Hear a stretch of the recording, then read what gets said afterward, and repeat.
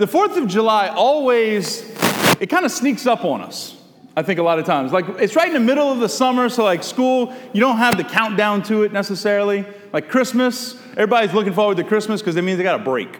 Teachers especially, right? Parents maybe not. But anyway, we always have these kind of countdowns to holidays, but 4th of July kind of sneaks up on us. But one of the ways that I find that we know it's coming is just if we watch TV. If you start watching TV, you start seeing more and more red, white, and blue pop up. Thursday night, I'm sure we did one of the most American things possible. We blew stuff up with fireworks, right? It feels like leading up to the 4th of July, you have to kind of pay attention. The fireworks stand, right? Somebody's going to be getting together, a barbecue, I'm sure. And then, of course, television. I think Captain America this week played like 12 times. Just because it's like to show that American pride that we have, that like we can defend ourselves against anything. One movie that I saw that came on this past week that I hadn't seen in a while, that struck me in a new way this week, was Saving Private Ryan. Now, Saving Private Ryan, if you haven't seen it, there's this woman who has 4 sons, 3 of which die in the invasion of Normandy on D-Day. So there's a group of soldiers that go out to save Private Ryan so that she doesn't lose all of her sons. In the movie, it's a really touching movie. It's a big tearjerker kind of movie, a lot of action. So it's got a little bit for everybody. But the big thing that I've noticed is the first 20 minutes of that movie really, really are powerful. Because you see from the soldier's perspective what D-Day was like. Now, to give you a little history lesson, what was going on is that the Nazi occupation of France had gone all the way to the coast. And they were just across the English Channel. And they had taken over all of France. Germany had invaded France and basically forced everybody out. And the Allied forces were going to commit to an attack across the English Channel. And when it came time to do it, it was June 6th, 1944. And the Allied troops came in and they were facing Hitler's basically Great Wall. It was concrete structures with machine guns, booby traps all throughout the sand, trenches were dug, mines, explosions, different obstacles that were going to make it harder and harder for the soldiers to come up and to invade and to take back France. In the movie, what it does is, at the beginning, it puts you in the boat on your way to France. It puts you in the boat right next to other troops, and you see a bunch of different things going on. You see some praying, you see some scared. Well, all of them, to some extent, were scared. Some were ready to fight, it looked like. And I couldn't help but think when I was watching it, man, I don't know how I would react. Like these men, 18, 19, 20, 21 years old, were on a boat going to what is the front line of a war that pretty much ensured certain death. And they're moving ever so slowly towards the coast. They can see it off in the horizon, and the buildings and the structures become more and more formed until they get right up on the sand, on the bank. The front of the boat drops, they charge out, and literally all hell breaks loose. I don't know if I could have been on that front line.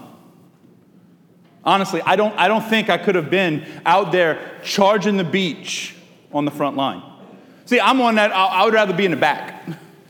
I'd rather be the guy that, like, I'm going to bring you more bullets, bring you a burger later, like whatever you need, I'm going to help you out. But I don't want to be on the front line because the front line is dangerous. The front line is going to cost something. The front line is going to actually may ask for my life. I'd rather be in the back where it's safe. It might be a little bit easier. Still get the glory, but it's a little bit easier. You see, I think a lot of times in our church, this image can be used, an image can be used that might seem almost irreverent to the sacrifice of the men and women who fight for our country, and that we remember on the 4th of July, and we think on the 4th of July. But there's an image that we use of a battle being fought. Now, D-Day was you had earthly life and earthly death.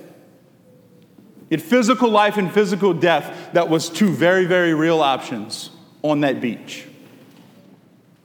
Well, in our church, in our world, when we live our faith, it's not physical life and death, but it's spiritual or eternal life and death that we face. They go by other words: heaven, hell.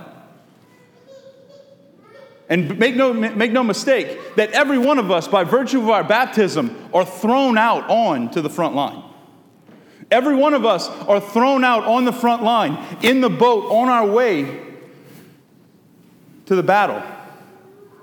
Every time our church meets our culture. We're on the front lines. The question is, what kind of soldiers are we? There was an author that wrote a book about evangelization, and at the very beginning, he puts out this question, and he says, your answer to this question is going to determine if you should even continue reading the book. It's in his introduction. He said, there's two options ahead of you, and you have to pick one. The first option, when it comes to evangelization, when it comes to a cause, would you want 100 people who are 90% committed?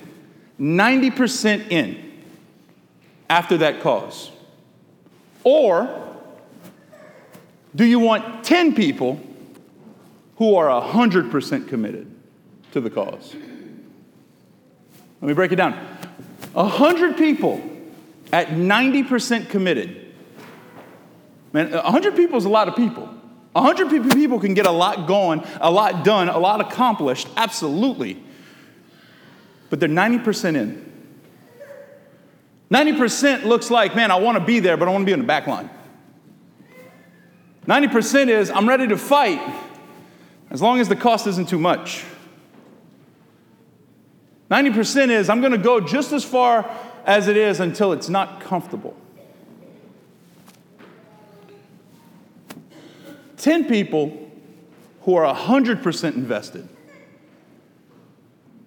Now, they're not turning back. There is no retreat. There is no failure. There is no question that we're going. And if it costs my life, so be it. I'm in. 100%. No exit clause. It was once said that in a fight, the guy who's willing to die is going to be the one who's going to win. And while 90%, I'm not willing to die. 100%, it doesn't matter. Everything else is secondary, even my own life. And if our battle is not against flesh and bone, but against principalities and the devil himself, like if our battle is against hell and hellfire and darkness and pain and struggle in this world, then our battle, we're called to fight it on the front lines. We're called to be 100% invested by our Lord. Because that's what he did 2,000 years ago with these 72 people he talks about in the gospel. 72 people from 2,000 years ago were sent out by God. Were sent out by Jesus. Were empowered by the Holy Spirit and sent out to the front lines of evangelization in the Near East. And 2,000 years later, we're in a church because of them. 2,000 years later, we're reading a book about them. We're hearing the story about them. We're hearing about their commitment, their yes, their 100% let's go, no backup plan, I'm in kind of commitment. 72 people 2,000 years ago built a church. So my question is, just imagine what 72 people could look like for our community. Just imagine what 72 disciples who are going to unapologetically live the Christian faith, that are going to not say sorry for anything, that I'm Catholic and I'm proud of it and I'm willing to bring the church where culture is, even if that it means that there's a battle. That there's no out clause. Not 90%, not the back line, the front line. Completely and totally given over to God. Just imagine what it could do to our community. Imagine what our schools would look like. Imagine what our families would come to look like, our workplace. Because make no mistake, brothers and sisters, this is where we're called to fight that battle. Our battle's hopefully not going to be on a beach in France somewhere. But the battle of evangelization happens in our house. And if you have a question about that, wait until Thanksgiving and bring up your faith with your relatives. Because that uncle that you don't like, he's probably going to be there. Or that niece of yours that like goes off to college and cuts her hair and like starts coming up with all kind of crazy ideas, she's going to be there. Just letting you know.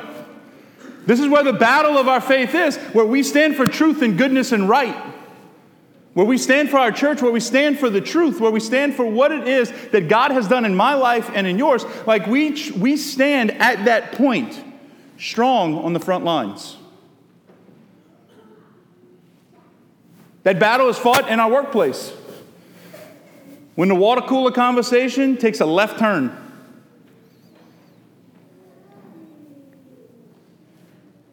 When the things that we do after work might not be the best.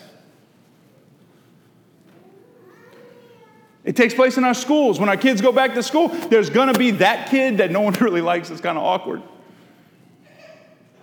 Hi, I was him. No, there's going to be that kid. Or we, as young disciples, willing to go and to love that person, even when it's not popular. Or the one who's getting made fun of, are we willing to shut down the conversation, even when it's not the most popular thing? You see, every one of us is called to evangelize where we are. Every one of us is called, we all have our particular mission field, our particular battlefield to be sent out to.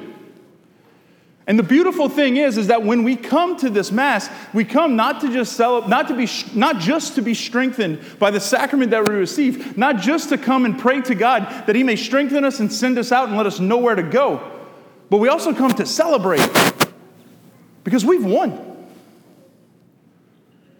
The second half of the gospel today talks about how the 72 came back and they were fired up. Why? Because they won. Because the words that they said, even the demons listened to them.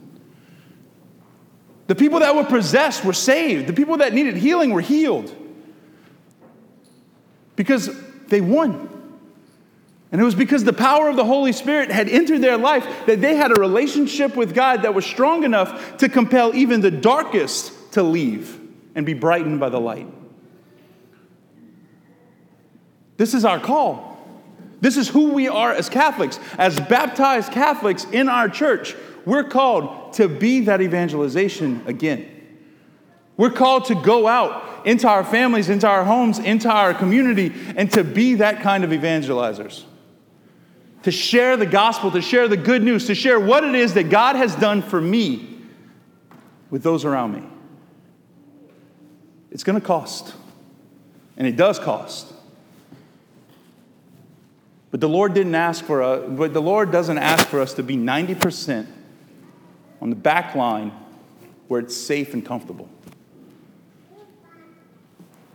The Lord wants us right up front, ready to engage in the battle. Today we come to be strengthened, we come to celebrate, but we also come to be sent. Are we courageous enough to say yes to that call? Are we courageous and bold enough to go out and proclaim His faith? Are we willing to be on the front lines of the battle between faith and culture?